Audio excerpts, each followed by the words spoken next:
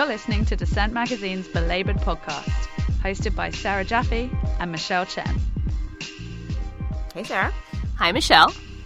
And welcome to Belabored number 68, our first episode of 2015. Happy New Year, everyone. And as we start the new year, we have some kind of good news. In several states across the country, including Delaware, Illinois, Minnesota, West Virginia, and several cities, workers are getting extra protections if they are pregnant and want to request special reasonable accommodations at work, which basically means that you have a little bit more protection against employment discrimination when you are both ready and willing and able to work while you are pregnant, and your boss might have some misgivings about that. Basically, these laws say you can request reasonable accommodation, and the burden of proof is on your employer rather than on you, for the employer to prove that it poses an undue hardship on business. And so while there are still caveats in terms of who it applies to and some barriers of proof, it does greatly enhance a worker's power to demand that they get special accommodations at work. And this is especially important because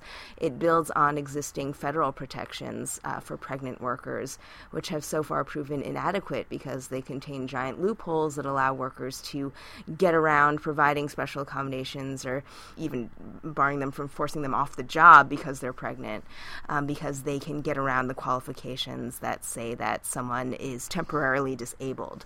There's now pending federal legislation that would amend that law and amend those regulations so that it is easier for pregnant workers to qualify for temporary disability insurance and other provisions like that. But until then, it's really up to states and localities to keep on voting these protections in, either at the ballot box or through their legislatures.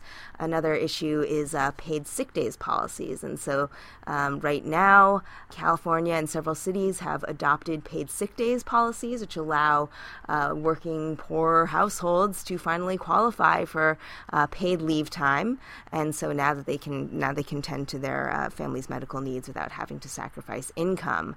Unfortunately, however, it's still a long slog in terms of the nationwide picture.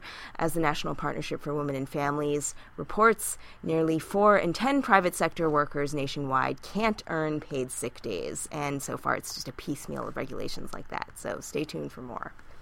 Always more. Meanwhile, you didn't think we were going to keep up the good news, did you? No.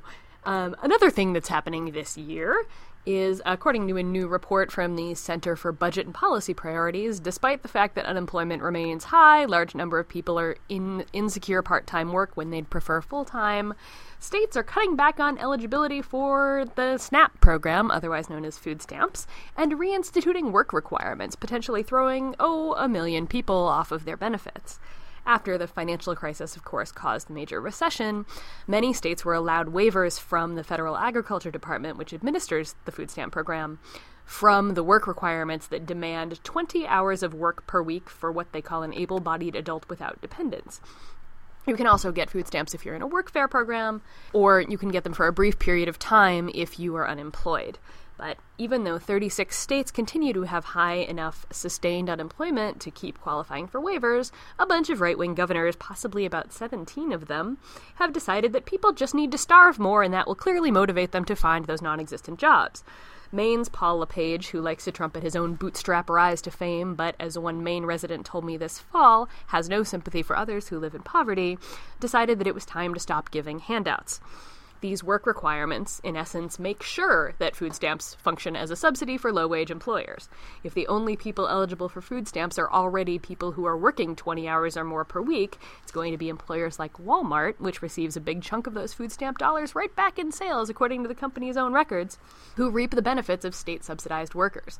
If you were perhaps holding out for a better job than a minimum wage one, but you stand to lose your benefits, well, now you might be desperate enough to take any job out there and forget about being demanding while at work. Meanwhile, if you're unemployed or your boss cuts your hours back below 20 hours a week, a common situation for today's low-wage workforce, which we've talked about a lot on this program, you're screwed. This is, of course, on top of lots of other recent cuts to the food stamp program, and there are $6 billion more in expected cuts coming soon. Isn't that nice?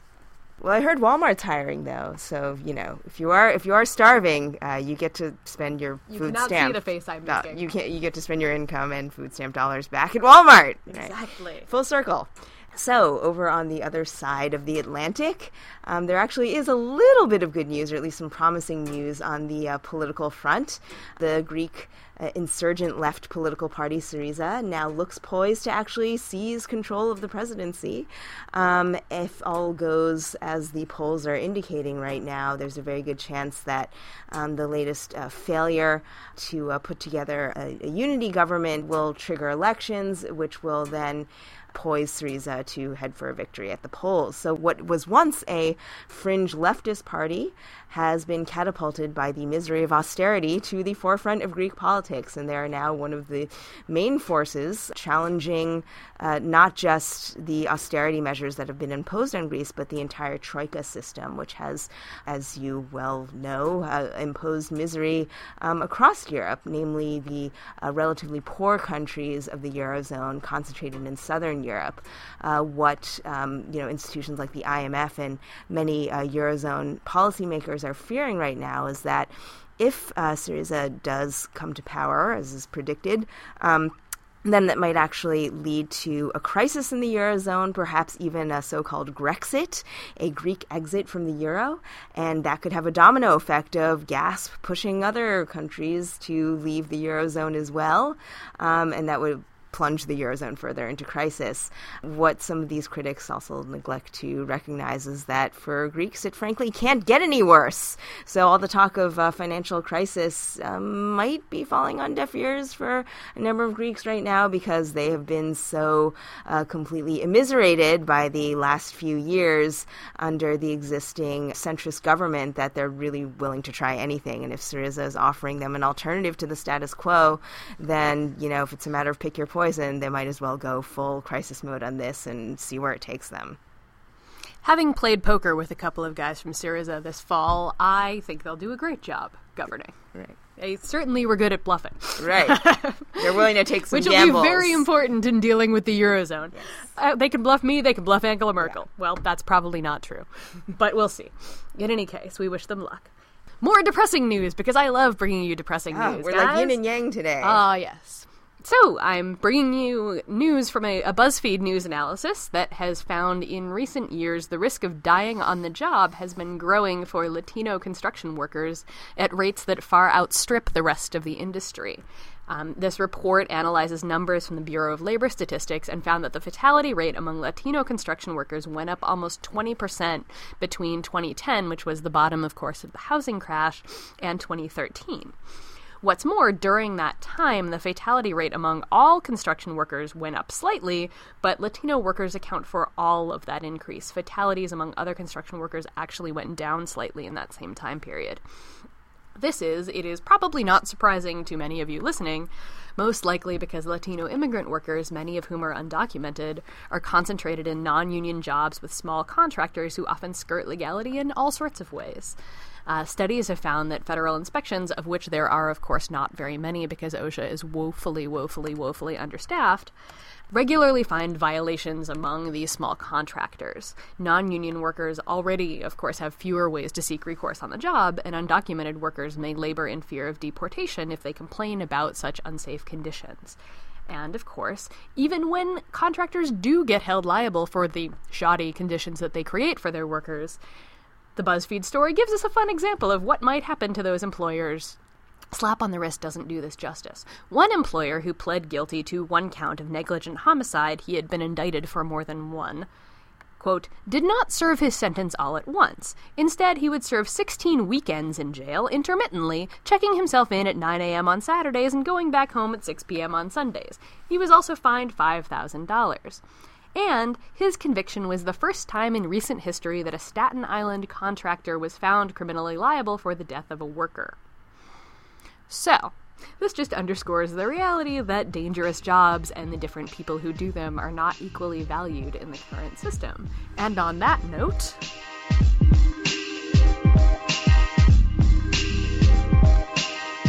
Well, as you might recall, we were discussing Black Lives Matter and the movements against police brutality at the end of the year. And as we move into 2015, we are struck by the interesting events that have been going on surrounding the New York Police Department Union, the Patrolmen's Benevolent Association mainly, around what appears to be a job action involving the New York City police force and what it means for the communities that they police. So we invited on a professor from the City University of New York, who also happens to be my advisor at the Graduate Center. It's Joshua B. Freeman. He is a professor at CUNY Graduate Center and Queens College, and he is the author of several books about New York City labor history, including Working Class New York, Life and Labor Since World War II, and Audacious Democracy, Labor Intellectuals and the Social Renewal of America. So to start with, can you give us a little bit of history on police unions? Since the police were often part of the strike-breaking force and otherwise involved in opposing labor actions, when and how did police start to unionize? Well, there were police organizations that go all the way back to the 19th century. I wouldn't call them unions exactly in the modern sense, but these were often benevolent associations, fraternal associations of one sort or another that were designed to do what a lot of early labor groups did, which is provide benefits, burial benefits, other kinds of things like that. But many of them also began to get involved in lobbying for individual officers, for laws relevant, so that they were multi-purpose organizations. In the case, for example, of New York City, the current organization, the Patrolmen's Benevolent Association, is well over 100 years old. It started in 1894. Now, in the modern sense of unions, collective bargaining organizations with contracts, that's generally a much more recent history. Here in New York, it's only since 1964 that you've had the PBA sort of convert into what we would think of today as a union in the sense of a group that bargains a contract. So it's a long history, but it's not one that goes directly into what we think of as police unions in the modern sense. Mm-hmm. What about the NYPD specifically? I understand that, it emerged in the wake of the Civil War, and like you said, it started out as more of a fraternal order and then kind of spent much of its history as more of a political pressure group. Can you talk about how it fits into the overall political landscape in New York, especially with respect to maybe other kind of like fraternal organizations that can date back to an earlier era in the city? Sure. I think, in New York and a lot of the East Coast and some of the Midwest cities, the police groups, the officers groups, often had pretty strong ties to the local political machines. And one, common bound in many cases was ethnicity. Police work in New York and Boston, a lot of other cities, was something that the Irish in particular did. A lot of the local political machines also were pretty heavily Irish, Tammany Hall in New York. So there was often a linkage, and there were multiple ties. Police sometimes helped out with elections. There was a lot of corruption and kickbacks through the police, also to the political parties. So, they were embedded, and part of that was also being advocates with the political establishment for their members. And, by the way, a lot of civil service groups, which today are unions, start that way. So this is not, kind of unique to the police. But it did become more involved in formal lawmaking. For example, the current system that the police use in New York and almost every place with 3 shifts, that was actually something that was won by the PBA back in the World War I era through lobbying in the state legislature. It was actually a state law. There used to be 2 12-hour shifts. So from fairly early on, there was a political function that the PBA and a lot of other police groups had too. Right. Back in the days when politics was a more fluid term in New York City, I guess. So in the post-war era, I guess, I guess you could say with the advent of what we know as like the contemporary civil service system. How did some of those reforms, especially things like Taft-Hartley or the Taylor Law in New York, affect how the police union works and some constraints on some of the things they can do as a labor organization? Well, actually, neither Taft-Hartley nor the Taylor Law really had a lot of impact because Taft-Hartley's federal law, and it doesn't really cover civil service workers, local, state civil service workers, including police. And there really was no controlling law in New York State in the immediate post-World War II period. And in New York City, as a result of some militant action and a lot of political pressure, the local government slowly moved towards recognizing municipal worker unions as representative groups, eventually as collective bargaining groups, and ultimately in the 1960s began signing exclusive representation contracts with some of them. And that included the PBA, which under Robert Wagner in the last years of his administration did get recognized as a bargaining group. The Taylor Law came in a little bit later, not much later, but just after this, in response to the big transit strike in 1966. And it was a state law that sort of regularized statewide the rules for public employees, and of course included penalties for job actions by public workers, including police.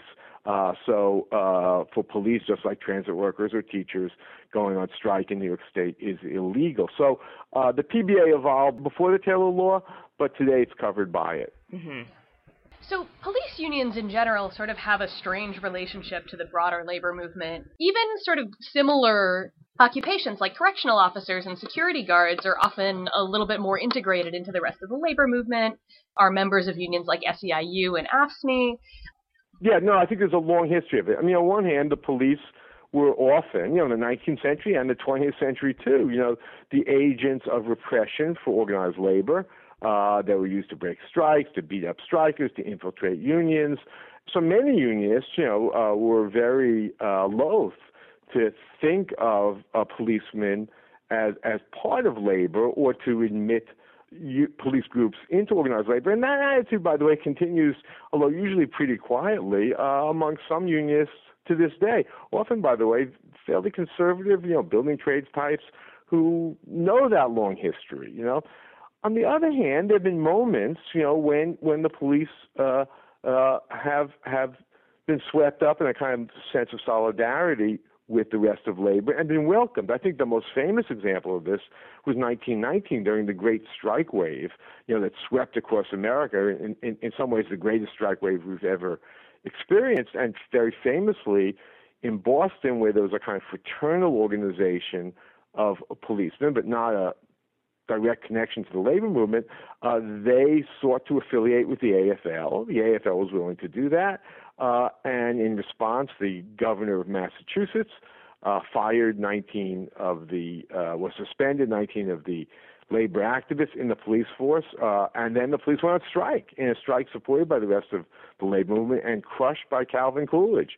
And it was really in the course of that strike that the notion that public employees were different than other workers, in that they threatened the sovereignty of the state if they went on strike. It was in that strike that idea was really developed, and of course it lives with us to this day. So it's not a simple story. There have been moments of solidarity, but I think, as you allude to, moments when the police are not really accepted by either side as just like other workers. Yeah, it's often sort of big news when police unions are targeted by right-wing union busters. I'm thinking about, one of the reasons that the Ohio workers were successful in 2011 pushing back on the same anti-union bill that succeeded in Wisconsin was that the police and firefighters were included there.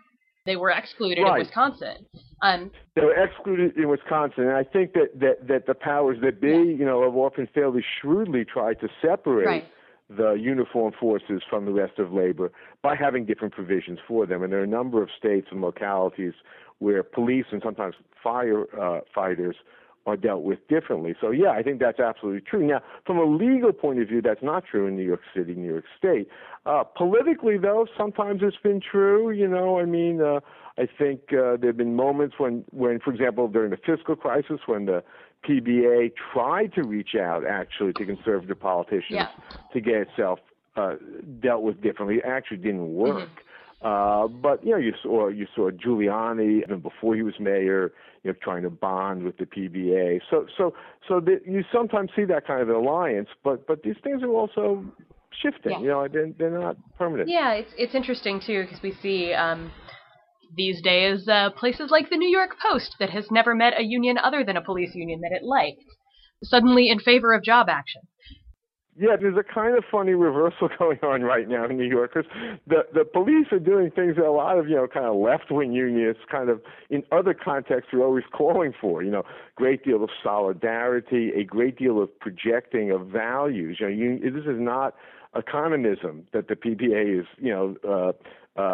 mobilizing around, but a certain worldview, and they're very militant. I mean, it certainly looks like there's a slowdown going on in New York City right now, and if that is the case, it's a violation of the Taylor Law, and most unions in New York are very reluctant to break the Taylor Law. I don't know if the unions are directly involved, but the rank and file seem on their own to be pulling off a job action. So it's kind of ironic that, on one hand, the police are often positioned politically as very conservative, and yet in other ways, they're displaying a lot of the attributes that the left is always calling on the rest of the union movement to adopt. Yeah. Not to mention doing things that are actually quite popular with the public, unfortunately, perhaps, like just not giving tickets or summonses and, Well, yes, this is a very funny case. You're absolutely right. Of course, if violence breaks out, it may be a different story. There's a big police strike, for example, in Montreal in the 1970s, and there was actually a rash of bank robberies and so forth, and they lost a lot of public support pretty quickly as a result. So you could imagine this turning on a dime depending upon what happens. But for the moment, I think less police in the eyes of a lot of New Yorkers is not such a bad thing. Yeah. I mean, banking on the civility of today's New York, I guess. But so going back to a less civilized time in New York, I guess I grew up in New York, and I guess my life kind of spans the arc from the one of the highest crime periods of crime in recent memory to the post-Bloomberg, post-Giuliani era. And I can't. One constant has always been that the NYPD has always been more or less at odds with communities of color, and there's been just pervasive racial strife since the 80s. And I was wondering if can we ever look back at a time in history when there was not such a racial divide or such racial tensions surrounding the idea of policing in New York City? Or Yeah, I think that is a complicated question. I think the simple answer is there's a long history of police brutality and insensitivity towards minorities, people of color in particular, and protest against that. And you can see that going all the way back to the 19th century and continuing through the 20th and into the 21st. However, communities of color also have been the sites of very high crime rates and the beneficiaries, the disproportionate beneficiaries in the reduction in crime. So I think the attitude from the community towards police and policing is complicated. There have certainly been periods of time of demands for more policing in the, for example, African-American community. There's been some recent work on, for example, the history of the Rockefeller drug laws. It shows there was actually a lot of support in the middle-class black community for increased policing against the violence that drugs were bringing into those communities. There was not uniform opposition by any means during, for example, the Giuliani years to the idea of a more robust police presence in communities if it was going to bring down crime. So I think it's the way in which communities are being policed, the arbitrariness often, the indifference. And, again, it's not simply a racial issue also. In many times the police are non-New York City residents, or not residents in the neighborhoods they patrol. They are not responsible in their daily lives for their activities with their neighbors. the way maybe small-town police might be. So I think it's a complicated story. There's a long history of tension. But on the other hand, I think most working people of all backgrounds benefit from order, as well as sometimes are critical of it. Yeah. And on that double-edged sword, I think the NYPD has, as well as many other city police forces, have been making efforts to diversify, to recruit more minority members and women, and project a more, demographically diverse face, to the public. Has the union generally, how have they reacted to these kinds of trends, or have they been pushing them in some ways? Yeah, hiring is primarily the function of the employer, in which case the New York City, the police brass.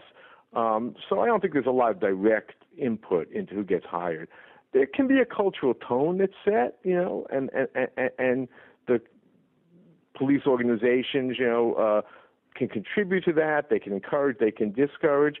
I don't think we've seen resistance towards the diversification of the police force from the current PBA. And, after all, the leadership's been reelected multiple times, so it's not like they're wildly unpopular. On the other hand, I would say that in the very recent events, I wonder how this is being received by all the police. After all, as there was a very good piece written a couple of days ago by Roger Toussaint, the former head of Local 100 CWU, and he said, look, a lot of the members of the PBA have children and uncles and friends who look like Eric Garner, and they got to be just as concerned about what happens to their sons, on the street when they're stopped as everyone else. And I'm not so sure the PBA leadership has fully taken into account in that sense how much its own membership has changed. After all, who are the two policemen that died? One's named Ramos and one's named Lou. This is not the police force of, 40 or 50 years ago.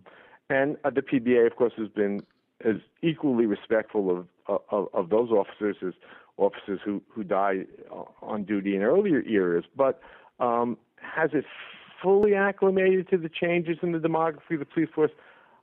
I'm not sure. Well, and it's kind of interesting that, when we talk about the PBA being respectful to those officers, the families of those officers had asked Bill de Blasio to appear at their funerals, and then the PBA, there were a large portion of the officers who were there in any case, deliberately turned their back on the mayor. So it seems to be a question of, is that respectful or is it politically useful to them right now? Yeah, and do I personally think it's respectful? No. Do I think that it's respectful for officers who come from other cities and other states that come to New York and turn their back on our mayor? No. What's its political impact? Well, I don't know yet. I think that remains to be seen. It led the New York Times to write about as strong editorials as I've ever seen it run, critical of the police. They were quite remarkable. What the public thinks about this, that is so hard to tell. So I think this hasn't fully played out yet, and it's hard to know how it will go. I have sort of an interesting question that's been on my mind since I read Matt Taibbi's book, The Divide, where he talks about the upper classes getting away with crimes with impunity and the rise in really extremely heavy policing of, communities of color and the poor. And he mentions very briefly in this book, and sort of leaves it there, that the rise of this sort of statistically driven policing, broken windows policing, happened at the same time as NYPD salaries were being cut back.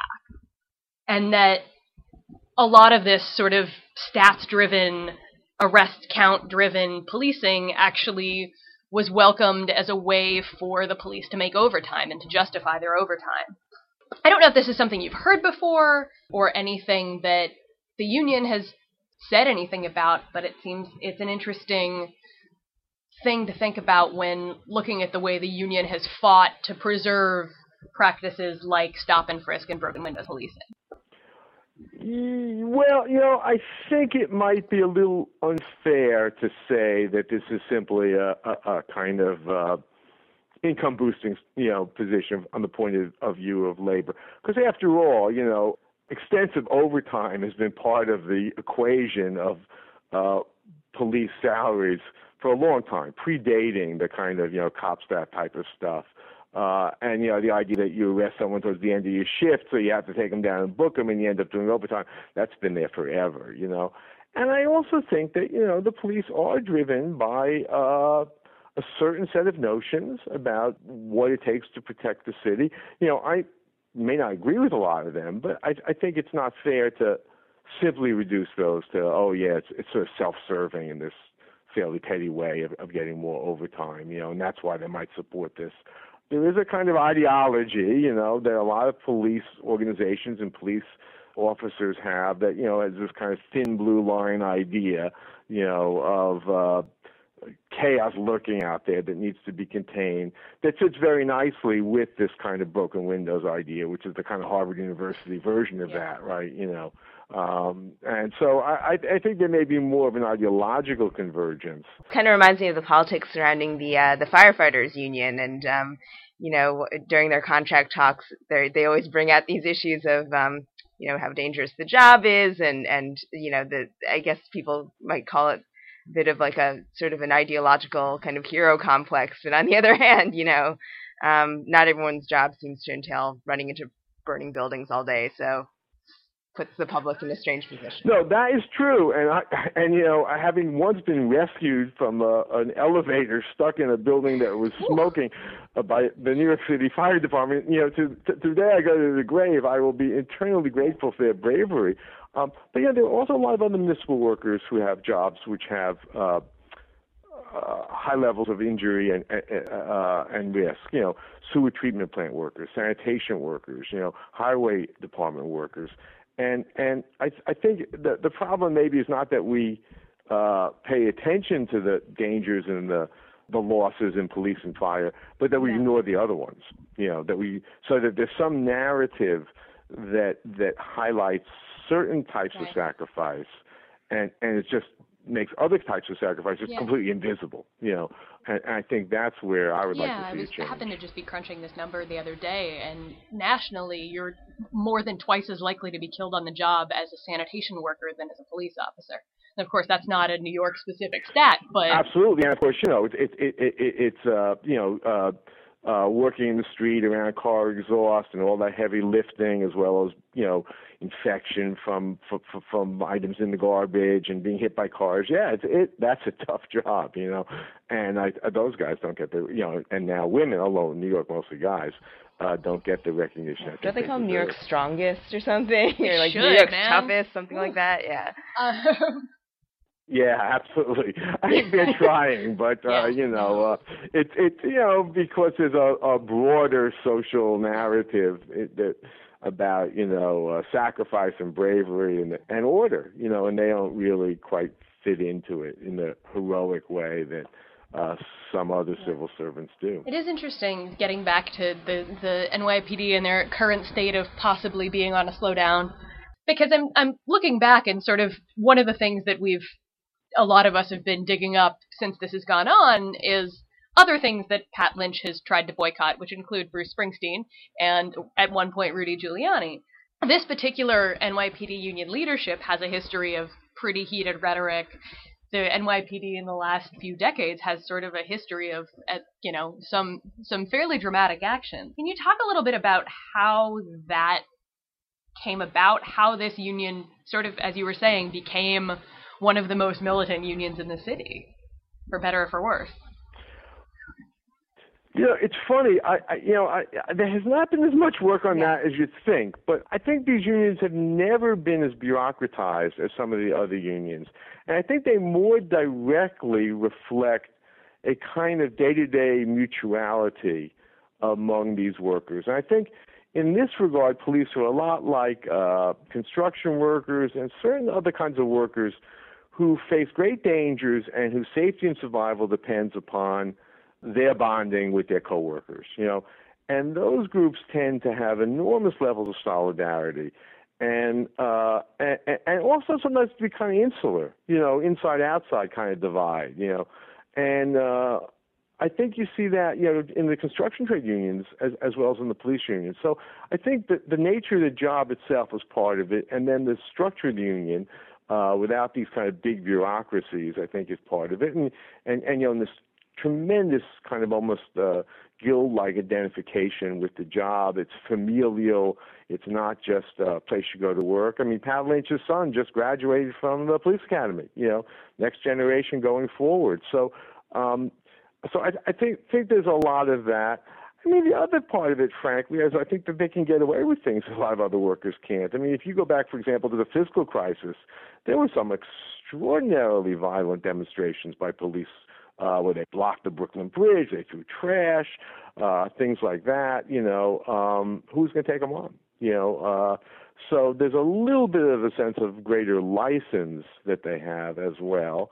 And, finally, I would add that, you often see great militancy workers who, to use a funny phrase in this context, but who are at the point of production, whose job or their withdrawal of the labor has greater importance. I mean, if I don't show up in class, frankly, life's going on, right? But there are some workers, whether they keep electrical power plants going, or they police the streets, or they work in the emergency rooms in the hospitals, their presence or absence makes a whole lot more difference.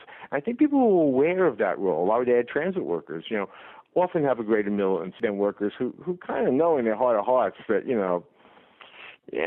you won't be missed for a while. And then, of course, once you have that, it tends to become self-replicating because you have a culture and a tradition of that. And you do see that in New York. You see that, by the way, in another group, which I often disagree with, which is the corrections officers, the Rikers Island guards, who are tremendously militant and have great solidarity in defense of what they see as their interests. I don't always agree with the policies they pursue, but you have to admire how active they are as a group in defending themselves. Yeah, of course, I would say it does maybe perhaps cut both ways. For instance, the presence of absence of, say, teacher labor in the case of a teacher's strike, right, might provoke public backlash because people feel very invested in whether or not their kids can go to school the next day. And so, in that case, that can antagonize the public. But in the case of, say, the NYPD now with this current job action, this is as close as maybe we're going to get to a day without police, and so far not all hell has broken loose. So right, but I think it represents interesting you brought up the teachers, because it represents a challenge for, I think, people to think through what is the role of unions. Because I think I'm a person who supports unions and very strongly, and it's very rare I ever criticize a union. And yet, I think we have to recognize sometimes the interest of a union and the interest of the society are not identical. And we had those debates back in 1968 during the famous teachers' strike, which a lot of people thought of as perhaps racially divisive and hurting the community, But, 2 years before, or a year before that, actually, the PBA led the charge to defeat the presence of civilians in the police review board. And again, we're seeing it today. So I think, there are these moments like the one we're living through where the whole issue of labor power versus the needs of the whole society comes up. And often that comes up, as kind of glib right-wing, self-interested blather. But I think right now, we do need to think about that, not just about police, but about all working people. After all, workers have rights, and we need to respect them. They get the short stick usually. But on the other hand, their power can shape the whole society in ways which are not democratic. Especially when they're heavily armed. Well, that's true. You don't want to get into a fight with a guy with a gun, That brings us, I guess, to the current moment. We mentioned this earlier in the conversation, but in terms of the current, whatever you want to call it, a work slowdown, job action, I mean, do you see this as a demonstration of labor strength? I mean, you said that in terms of how they're going about seemingly organizing it, it does seem rather militant, perhaps impressively organized. So should we see this as a textbook labor action, or do you feel like it's more of maybe an ideological propagation or straight out just kind of a gangster move? Well, I wouldn't call it a gangster move. I think it certainly is an impressive example of working people collectively, making a kind of statement through a job action. Right now, it's a kind of statement of it's I don't know what you call expressive politics. I'm not sure what the demand here is, but it seems to reflect the distaste for the way de Blasio has handled policing issues, and maybe an effort to pressure him. So in that sense, it's a very impressive display. Now, will it be effective? That's another issue. Doesn't necessarily mean it's going to get what those who are participating want. I don't think this thing has played out yet, and I think if it continues much longer, the pressure to act on the police department, on the mayor, is going to get greater and greater. So where this is leading, we don't know yet. One last sort of tangent from that, but because of this latest, the assault on a transit worker by an apparent off-duty police officer, we've been kind of wondering if if other New York unions were going to break with the NYPD on this subject. There was already tension when the UFT, for instance, backed the Eric Garner Solidarity March several months ago. Do you think that we'll see other city unions, whether public sector or not, speak out in this case? There's so far been a tremendous reluctance. It's really striking that no incumbent leader of a major union has made any kind of public statement critical of Pat Lynch or PBA or the way the officers conducted themselves in the presence of the mayor. That's been a resounding silence. I have seen two very good statements by former labor leaders, Roger Toussaint and Jonathan Ticini. But the fact that they're former labor leaders, I think is kind of telling. I think that people in the current labor leadership, for whatever reason, reluctance to criticize any other labor leader, afraid they're going to get burnt by sticking themselves in the middle of this, maybe unclear how their own members think about this. They've been quiet, and I think that silence, has to affect how the labor movement is seen by a lot of the public, and in the end, I wonder if that's going to hurt the labor movement. The fact that it has not voiced its opinion on a lot of this, at least in some of the communities of the city. And that was Joshua Freeman, a professor at the CUNY Graduate Center, Murphy Institute, and Queens College, and also the author of an article on Bill de Blasio's New York in the current issue of Dissent. We will, of course, link to his article and his other work at the Dissent website. You're listening to Belabored, a Dissent Magazine podcast. Links to articles mentioned in this episode may be found at dissentmagazine.org.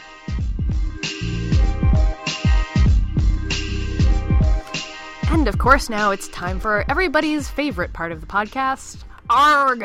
I wish I'd written that. So my ARG for this week is in Labor Notes. It is written by Samantha Winslow, and it is an interesting expose on the world of online schools. Now, we might be familiar with the MOOCs and the different types of distance learning that are becoming all the vogue in post-secondary education. So, you see these college classes online and these other things like that. But what you might not have noticed is that with the increasing privatization of public schools, there are a number of school districts across the country that are actually dabbling in this sort of online schooling for K through 12. Now, this opens up all sorts of interesting questions about what happens to the labor that goes into teaching these kids and what their labor conditions are basically like, because, frankly, this is kind of the Wild West of public education. If you thought charters were an unregulated territory, think about what it's like to be a teacher in an online school where you never even get to see your students face-to-face, and you might be teaching an unlimited number of students at one time virtually.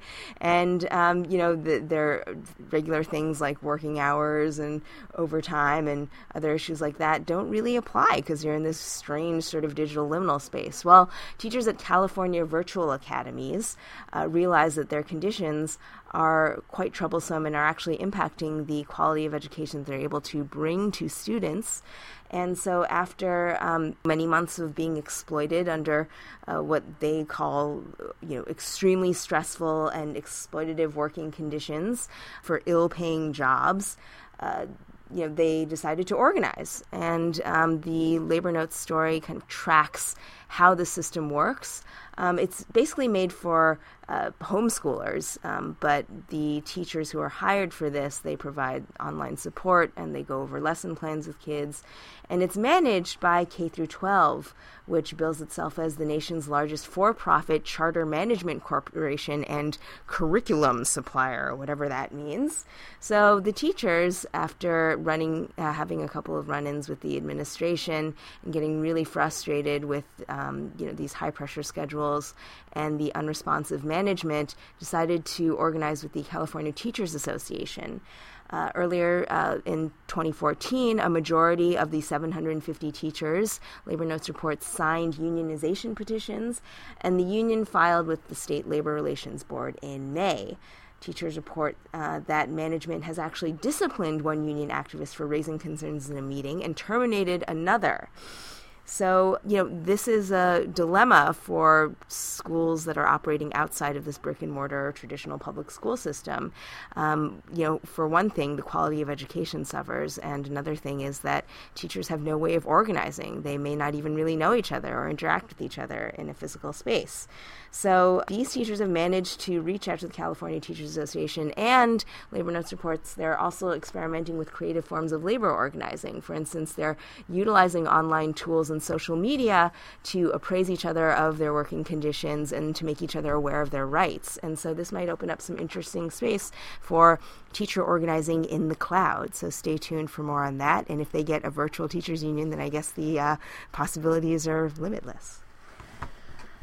Virtual unions, it's coming. From virtual unions to, other things people do on the internet while at work. My ARG piece this week is by friend of the podcast, Lindsay Beierstein. I'm surprised hasn't been a guest yet. We'll have to rectify that. It is called Slacking Workers of the World Unite. It is In These Times. And it is a review of sorts of the book Empty Labor, Idleness and Workplace Resistance by Roland Paulsen, who is a Swedish scholar who interviewed 43 workers who claim to spend less than half of their time they spend at their jobs actually doing work. What's interesting here is we hear a lot about, sort of stolen time in both directions as labor people, right? We talk about it in terms of wage theft most of the time, I guess, but when we talked about the Amazon warehouse workers who were being required to hang around for 30 minutes or so after their shift to be searched, and in terms of what kind of control your employer has over you and what kind of things your employer can demand you do while they have control over your time, it's kind of interesting to think about the reverse and think about whether slacking off at work is, some people would say stealing time from the employer. I would say more power to you. But there's some interesting stuff in here just in terms of what is entailed in being a successful slacker. Apparently, doing nothing while at work, Paulsen writes, can be a very demanding activity requiring planning, collaboration, risk calculation, and ethical consideration. Some of the people he spoke to said their jobs were so miserable or so meaningless that they felt compelled to do something, anything, play Farmville, download porn in order to endure them. Others said they wasted time at work to get back at an abusive boss. We all know that story. Or a firm that stole their wages. So there we go. But is slacking actually resistance? Beierstein, of course, brings up the strategy of the old industrial workers of the world, and perhaps the new industrial workers of the world as well, who considered shirking part of their strategy for eliminating the wage labor system entirely. Today's shirking may be resistance on an individual level, but unorganized, it doesn't really accomplish that much. So rather than considering it a victory to be able to watch porn at work, shouldn't we perhaps be organizing to demand a shorter workday? Militant shirking. I am all for militant organized shirking, if we can discuss this further. Shirkers of the world, unite! Shirkers of the world, email us at belabored@dissentmagazine.org if you want to tell us your story of resistance through laziness, or if you want to talk about police unions or Speaking of work slowdowns, right? Yes. It's Yes, a whole other well, kettle of fish. Indeed. There are so many things we could discuss on this front. You can always also tweet at us at #belabored and send us your ideas for future subjects we should cover. Stay tuned for episode 69. This life is hard, so hard I must go. 825, hell no, we can't go. You've been listening to Dissent Magazine's Belabored podcast. For the entire archive of past episodes, visit dissentmagazine.org. Until next week, join us online using #belabored.